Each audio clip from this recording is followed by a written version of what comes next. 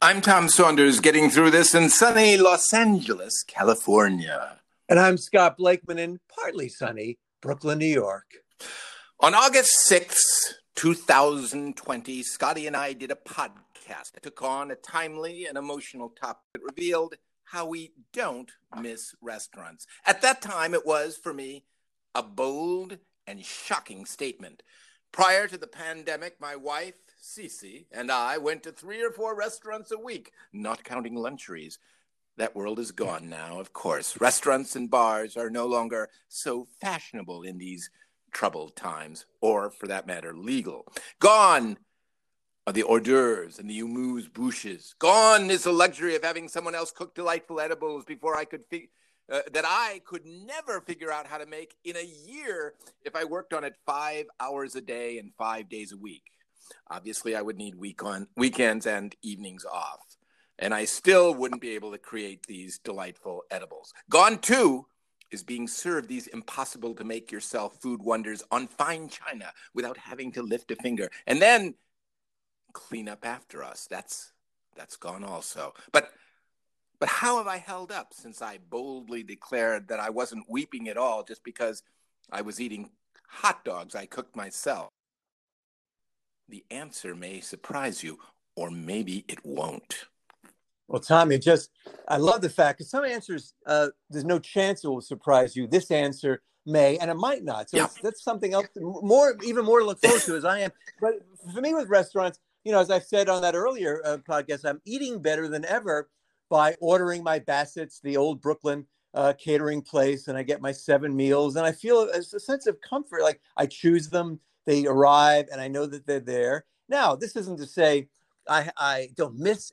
You miss a lot of things, but it's not a top of my priority list restaurants. Although, let me say, I have dined at some outdoor establishments, and I will say, on an uplifting note, many places that do not have indoor dining yet, the restaurateurs have shown great creativity in a European way, having these outdoor spaces where people still animatedly eating. And so I found that my other day walking through New York. So there is that. And that world, I believe that world is on hold. And again, you will be at these restaurants, but you have other things. We have other things that we get excited about. Sometimes we did restaurants by default. It was like, oh, what am I doing? I guess we go to a restaurant. Yeah. Oh, I guess we'll go shopping, go to a restaurant. Right. Just something to do. No. Yeah. Yeah, but there's always been more things to do, and I think that's what people think of doing. And well, it's a the huge, restaurant, of course, and it's an enormous industry that depends on people being sort of impetuous. And I mean, people usually don't go to a restaurant because they're starving, and that restaurant will keep them alive. It's usually a choice that people make. And there are other choices for food consumption that are available to them. So yeah, it is one of those discretionary expenditures, and it's not about the expenditure, of course. It's about the making yourself vulnerable in spaces where what is it? 50% of the people who say they got who currently recently got COVID ate at a restaurant in the last 2 weeks. Yeah. That's true. I mean, I guess you could, being the scientist, maybe it's not all related to that, but certainly the outdoor situation now. I love it, but you won't be able to do it in the cold weather. Even in LA, people, need heater thingies during the winter for outdoor dining. Yeah. So, well, I hope that they do, because we're going to get more creative and maybe have a large, tent. Do better. A tent. I guess it has to be open though.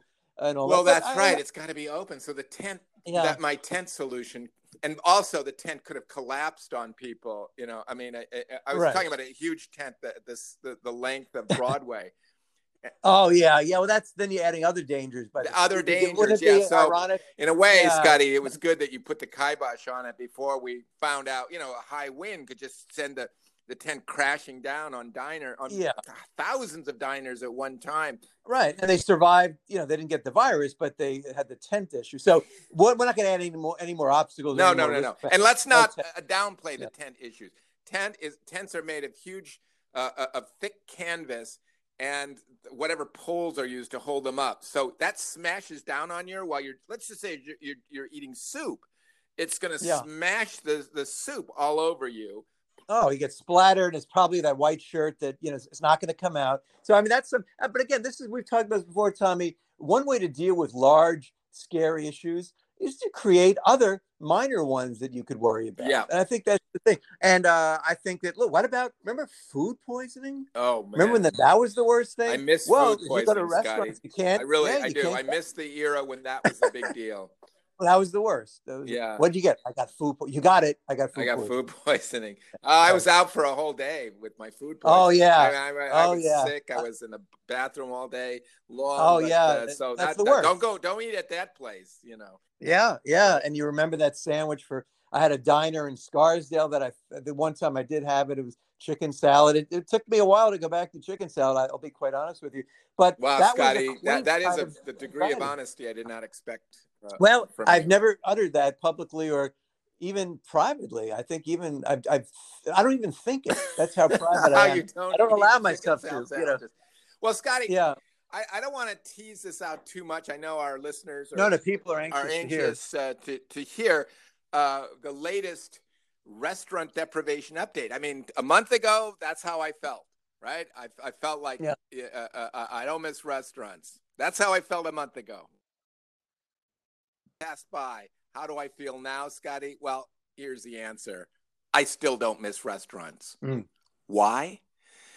It's still because I value my freedom, the freedom we all give up when forced to wait for a reservation at table, that first glass of wine, Scotty, my dinner, and then, of course, the most agonizing wait of all, waiting for the check. You finish dinner, you just want to get up, you want to stretch your legs, you've been sitting there for an hour and a half, all you want to do is get that check, and where's the waiter, and what? And then the worst. I'd say this is the worst thing. In those days, the worst thing was the waiter'd come over. Is there anything else? Anything else? And my wife would say, "I'm still drinking my wine," or something like that. I'm still eating my dessert. Yeah. And wave them away, and then they never come back, because once they're rejected like that, they punish you. The waiters do. They do that also in the beginning. When they come out ready to order, and you go, I need a couple minutes. If they do that twice, and you do it twice, they never come back. That's it. They never come back. They give you a couple of hours. Yeah, they should say, listen, you really have to order this time because that'll be it. That's the cutoff. Yeah. They don't say that, but they just don't show up. No, it's passive aggressive. Yeah. So I don't miss that, Scotty. I also, I make a point of not missing things I know I can't have. And we'll talk about that later. Yeah. But here's what I didn't realize when I first broke this news. And I didn't mention this. It didn't occur to me until just last night when I was thinking about today's podcast. And I now can be credibly described because of the way I feel about restaurants and how glad I am to have my freedom from having to wait for the check. Aren't I really kind of a modern day West Side Patrick Henry? Really? I mean, except I wouldn't make the choice, give me liberty or death. I make it more like, give me liberty or a good table far from the bathroom. and by the way, Scotty, I'm just going to say this. That sounds like a Scott Blakeman line. Well, Tommy, I'm flattered that you would think that. And I'm also really impressed that you've turned the adage, freedom isn't free, on its ear. Although I don't accept or frankly understand turning anything on its ear, since the ear is small and soft and really can withstand the weight of any phrase, large or small. But, and I don't know why they put it on its ear. I mean, the ear, nothing. The ear is just there. You can't tilt. Yeah, it's on my ear. No, how would you even do that? No, you can't. Really. That's why it's a phrase that needs to be really looked at. Your shoulder would be banging against the floor. Your ear would be on the floor. And there's that suction cup effect that, I always worry that the ear kind of turns into a suction cup. Yeah. Well, that would only pressed against something. Yeah. Do you know what I mean? Yeah, and that would and then you peel it away, and maybe something bad will happen inside the ear. Yeah, suction. Well, actually, that's my worry. That would be my worry. Well, if it was a suction, that'd be the only way you could actually rest anything on its ear. But otherwise, it just collapses, and you. Yeah. And so it's an expression. You know what I'd call it, Tommy? A rash, ill-considered phrase that was accepted by sheep. They didn't question it, but we do. Not in any angry way, but saying, no, you really can't turn anything on its ear. Why would you want to? And it's really not possible. And let's think about it. That's all we're saying. Let's start a conversation. But what I also find so marvelous, Tommy, your notion of freedom from having to make a reservation in your finer restaurants, waiting for your food to be presented to you, waiting for the wine. Your notion of that freedom being free, since you're not spending the money for a restaurant meal. And for those who do wish to dine indoors, the long lingering dinner is not in vogue at the moment. Indoor diners are being advised to eat and run, which really runs counter to the previously negative connotations such eating and running had. Oh my gosh, Scotty. Wow. Okay. Obviously, you should share the Medal of Freedom Award that we'll probably be forced to accept, hopefully from the president of our choosing, Scotty. But be advised, if we both get the Medal of Freedom Award, right? Yes. I say this, I've thought about this. I kind of had a fitful night last night thinking about it. And I have come down on this, and I hope you agree. I don't want a statue of the two of us in a public park. And I'm going to go further than that. I don't even want a statue of the two of us inside a museum, and I'll tell you why, Scotty. Well, can I just jump in for a second? I would, I'm pre-agreeing that somehow, when did it become like the ultimate is, well, if I can just get a statue of me. A statue is a kind of a creepy, not accurate version of you, not moving and not really very alive. And as you say, it's not just protesters or people who may not like something you said, but it's outdoors. It's open to the elements. Even in a museum. Birds poo on it, Scotty, on statues. The birds down. Let's be honest. Yeah, the birds have a right to. They don't know, they don't know. They don't care. Yeah, I mean, and I don't see the great value. You're outdoors 24 hours a day, 365 days a year. Even a museum maybe is a little better because not everyone gets to see it. But I prefer, I don't. So I'm not a big statue person either. Wow. So you're with me on that. Yeah. I was afraid you were going to fight me on that. No. I was afraid you were going to say to me, in kind of a high pitch, well, actually, it's kind of a dream of mine to always have a statue built of me that's 10 feet tall, something like that. Yeah, you didn't do that. Some people do think that, but it's never been, a thing for me. But they regret it. They go, some people hope for a statue and then they regret it when it's, when a bird lands on it or, it's torn down. Well, it's maybe at one time it was a little more, all right, I'll take a statue, fine. Oh yeah, that was the dream. Yeah, that was the dream. That was, that's why you studied hard in school. So someday they'd erect a statue of you in your honor. But you're right. It's this frozen. Like if it were, if Disney made the statues, audio animatronics, so that you could kind of, talk to the people as they go by. Yeah. Hello. No, here's what made me famous when I was still alive. Yeah, it would be scary to young children. Maybe but that at least would be fun, and you could maybe write some things that you'd want them to do. That's creative. And it moves slightly. Yeah. And, the Lincoln audio animatronics statue at Disney moistened his lips. Oh, actually. Wow. That was considered this great breakthrough back in 1964. So imagine what they could do now. Well, that's a great point, Tommy. Why are we just insisting on something that's literally a relic of the 1700s or 1800s? I mean, really, we're doing the exact same thing. Let's go beyond the statue. As you say, let's go animatronic. Let's go something, VR, whatever I think we have AI. to do that, I don't know what that means, but I just said the initials. And artificial intelligence probably will be involved. Yeah. So the statue will have a quote unquote brain. Yeah, I think that's where we have to go. The old ways. Let me just dump on the old way. Just one more before we completely consign it to the ash heap of history. Yeah. I am afraid, given the old non-moving let's just call it what it is, a non-moving statue. Yeah. Right. It's like when color TV came out, television became black and white TV versus color. Right. Yeah. That's right. It was first. Yeah, it didn't used to be called black and white TV, only when color TV came out, right?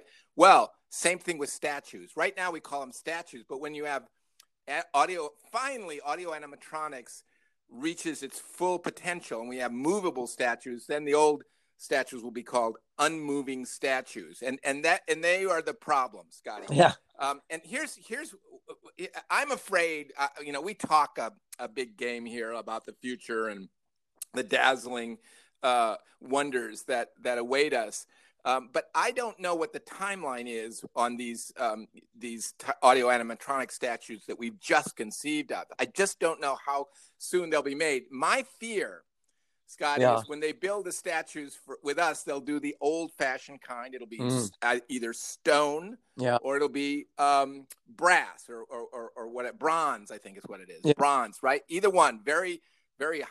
And I'm afraid the sculptor will catch me on a bad day, and I would hate it if I look schlumpy and my shirt is buttoned wrong, or even if my fly is half open. Yeah. It would, every time I saw that, or my descendants saw the statue, they would wince. And it'll be too late, because once the statue's done, well, it's set in stone, literally. And well, that's a huge thing, Tommy. Like a picture, okay, maybe you're not, I didn't like my hair like that day, but there'll be other pictures, and no one's going to keep looking at that picture. There's no one picture that is your official picture, but a statue. And they don't, as you said, sculptors are not very keen if you go to them, hey, that was pretty good. Listen, pal, I don't really like, the shoulders aren't really, very flattering. If you could go, no, I finished it. That is my project. And they don't go back. You want to slip it with 20, he still doesn't do it. So I would be afraid of that. And it is a fear. And what if you have that bad look, that like the expression is wrong, and you're kind of, your eyes are bugging out, or, I mean, obviously you hope you're not picking your nose, but you could be.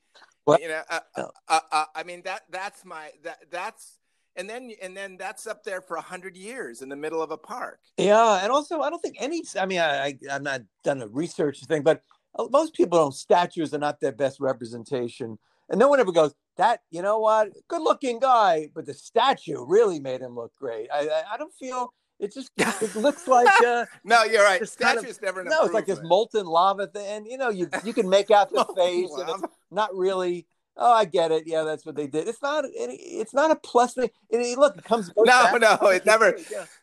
Yeah. It's never. Oh God, like the proud parent says, your baby's so cute. Oh, you should see his picture. That's a famous joke. That's nothing. You should see his photo. But nobody ever says that about, oh, you should see his statue. No, right? It's never an improvement. It's never like an improvement. Like if you're on a dating site, you never would put a picture of your statue. Those who do, like, let's say in the Confederate days, if they had a dating thing, the John Calhoun, the slave owners. Here's my statue. Some people would be impressed, but it's not a great look-wise. That's not gonna. No, it isn't. And you think it'd be impressive. Like, look, I got a statue made of me, but it just looks weird. Like you turn into stone, or like you're a stone zombie made out of stone. Yeah. So and that you're single and ready to meet. No, I think to me the most important thing is what makes us look the best, and a statue. Yeah. Now, okay, you may say, what about Mount Rushmore? I would be in favor of mini Rushmores, and not even for famous people, just little ones that you could maybe Rushmore Hill. Rushmore, a little thing. Doesn't be a mountain. Yeah, maybe Rushmore Hill. Maybe a donation to help the environment. You get a little thing. Smaller, about half the size. Smaller, less important. It doesn't have to be presidents. No. They did that already. Just could be anything. A sports figure. And those look pretty good. How about announcers too? Well, sometimes you see statues of sports announcers outside ballparks. Yes. Jack Brickhouse, I think, is outside of Wrigley Field. Yeah, well, I love the idea of honoring announcers, and but again, the statue, it's never. It's like, oh, that's a good thing. Yeah, okay, but it's never the Jackie Robinson one that really captures them. It never does. I mean, it's a work of art, and I admire it, and I'm glad they're being honored. But again, I think they'd rather a large 8x10. Well, I'm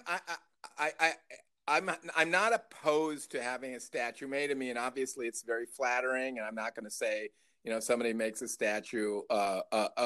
Sorry, I don't really do statues. Something like that. Like Paul McCartney doesn't do selfies. Yeah, he says people come up to him, they always try to say. He said, no, I don't do selfies. Well, maybe we should be just that way about. No statues. Sorry.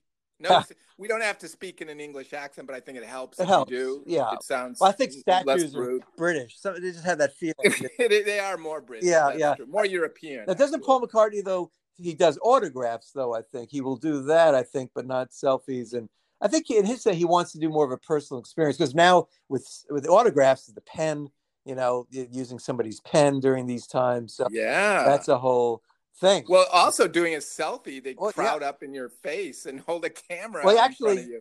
so the pandemic was actually, no Yeah. one's going to go up to anyone now about anything. So they say they could walk around; they're not even known. Celebrities have the most anonymity ever. So it's really. Do you think, Yeah. Scott, along those lines, do you think a really talented sculptor, the guys who make statues, do you think that they could make a selfie sculpture? Like they could sculpt a selfie?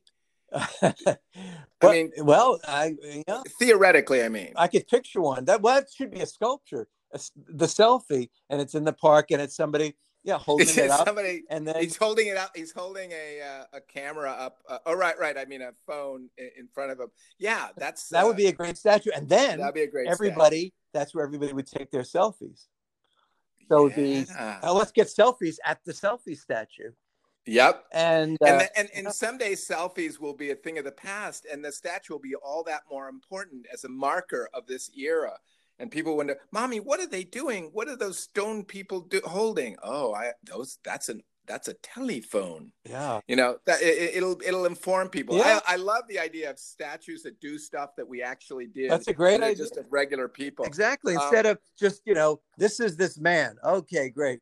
But no, showing things like, ordering on Amazon Fresh. You're sitting there, and again, things from the past. They could have done this back in the 1900s, but we weren't around to suggest it. Yeah. But the statues of things statue of people ordering from Amazon. Yeah, and they're sitting there, and they got the and you could see it on the app. And it's huge. Huge thing, yeah. Huge. Amazon could pay for very it. Heroic. Yeah, they have the money. They could put it their headquarters, but just things in general, or throwing a ball at somebody or something. But why does it always have to be this is this person?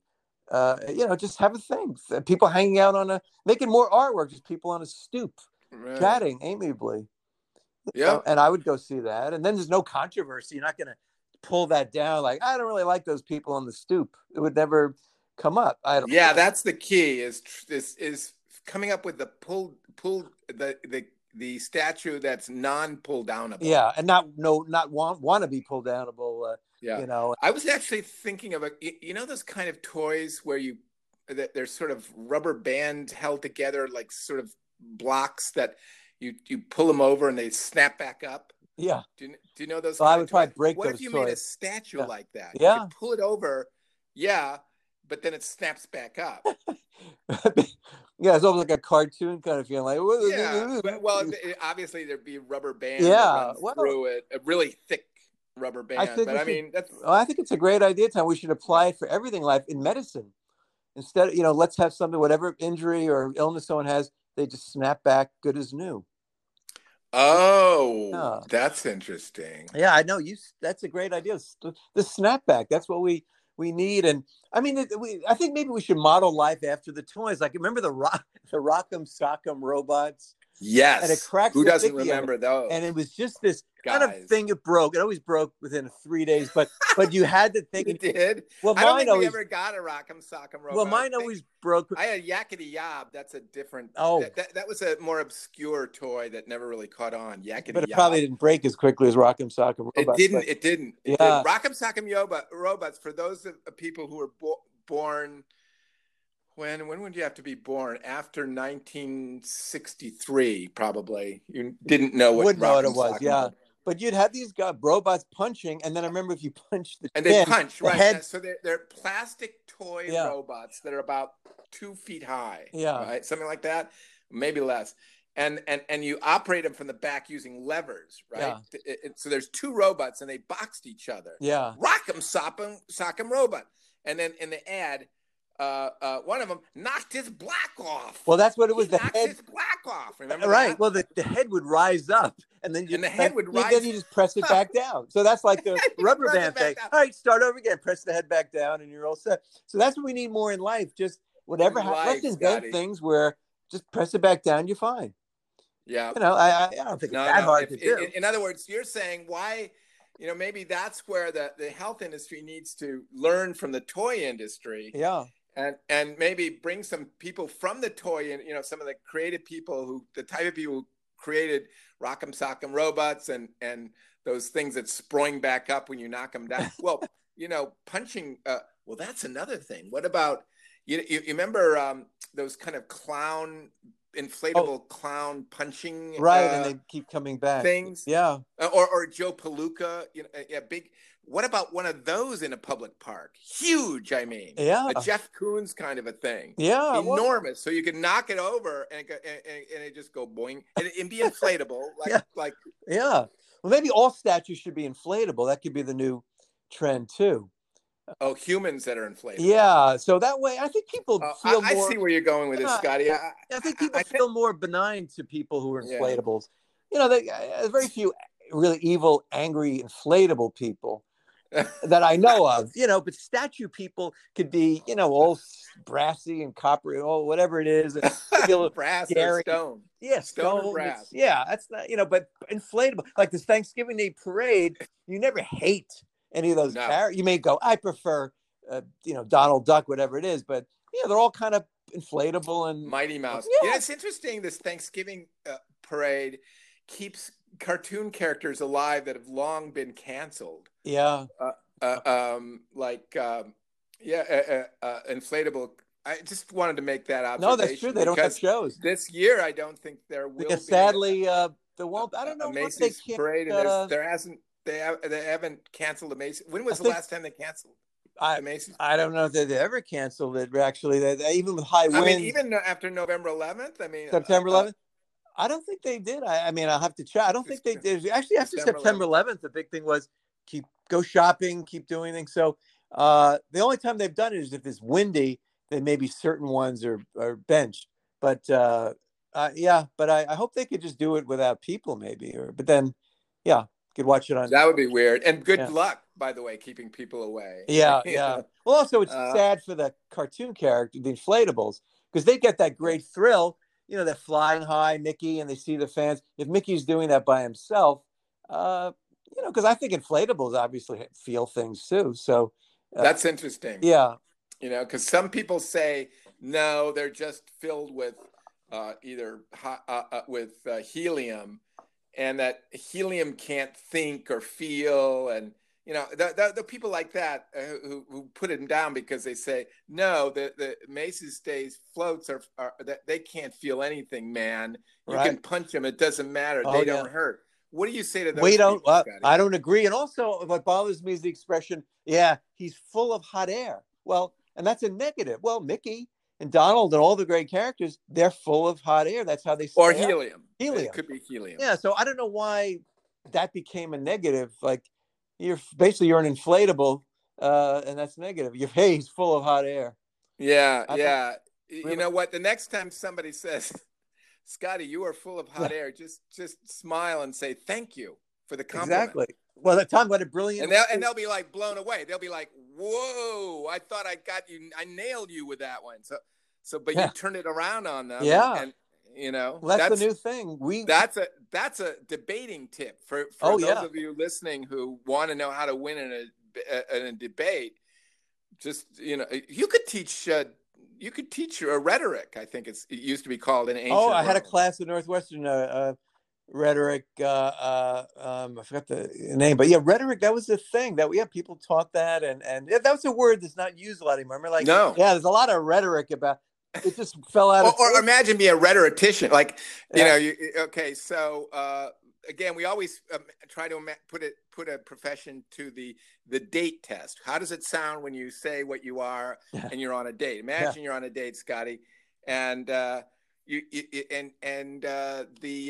your date is wondering what you do. Yeah. And you're a rhetorician. Do you try to gussy it up, or do you just blurt it out? I'm a rhetorician, and I know you don't know what that is, and let me mansplain it for you. Yeah. Do you know what I mean? You get into a problem that way. Well, in the past, I think it'd just be, it's an impressive sounding word. That's so great. Now, I think there's more. People drill down. Yeah. They want more answers. It's not necessarily negative, but they want to know more. It's like, okay, but what is the makeup of how many people work there, and is it a good representation of people? And how do you know when you're finished? Right? That could basic be questions, right?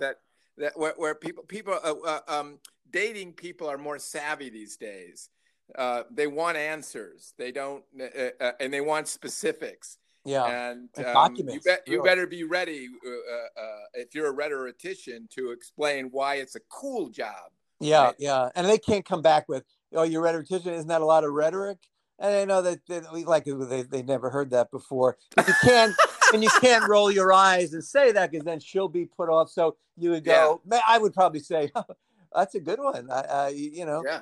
You should be a And then, comedian." but then you're under pressure Yeah. because they go, well, I mean, isn't rhetoric the ability to use words to make a point, and that it's a skill and art of verbal manipulation, and then you're on the in the hot seat more or less because everything you say has to be manipulative and skillful. Right, you're putting pressure. Well, it's like saying, "What do you do?" And I go, "I'm a genius."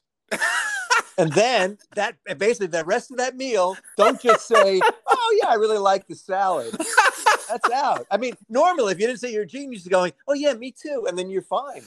But once you're a genius, talk about pressure. Pressure. Yeah. You absolutely everything out of your mouth better be really totally not understandable, because otherwise it's not a genius. So I'm just so relieved now that I've never said that, and I wouldn't say it, because the pressure of it here, it's overwhelming. So, oh my God. Well, that's what we do, Tommy. Every single day we make people feel better, make you, our listeners, feel better by not experiencing something, or experiencing something that's much better than other things that aren't as good. So I think that's sums it all up for. Well, it says, I won't say it says it all, but it says about 40% of what we need to say. Right. Well, we won't say it all. Which is a very high degree. A high degree. And again, we never want to do 100%, because then it's like, well, what do we have to come back tomorrow for? We always want to come back tomorrow. That's why we always avoid the word, well, that says it all. We avoid that. We say, well, that says 40 to 60% of what we need to say. Exactly. And when I more precise,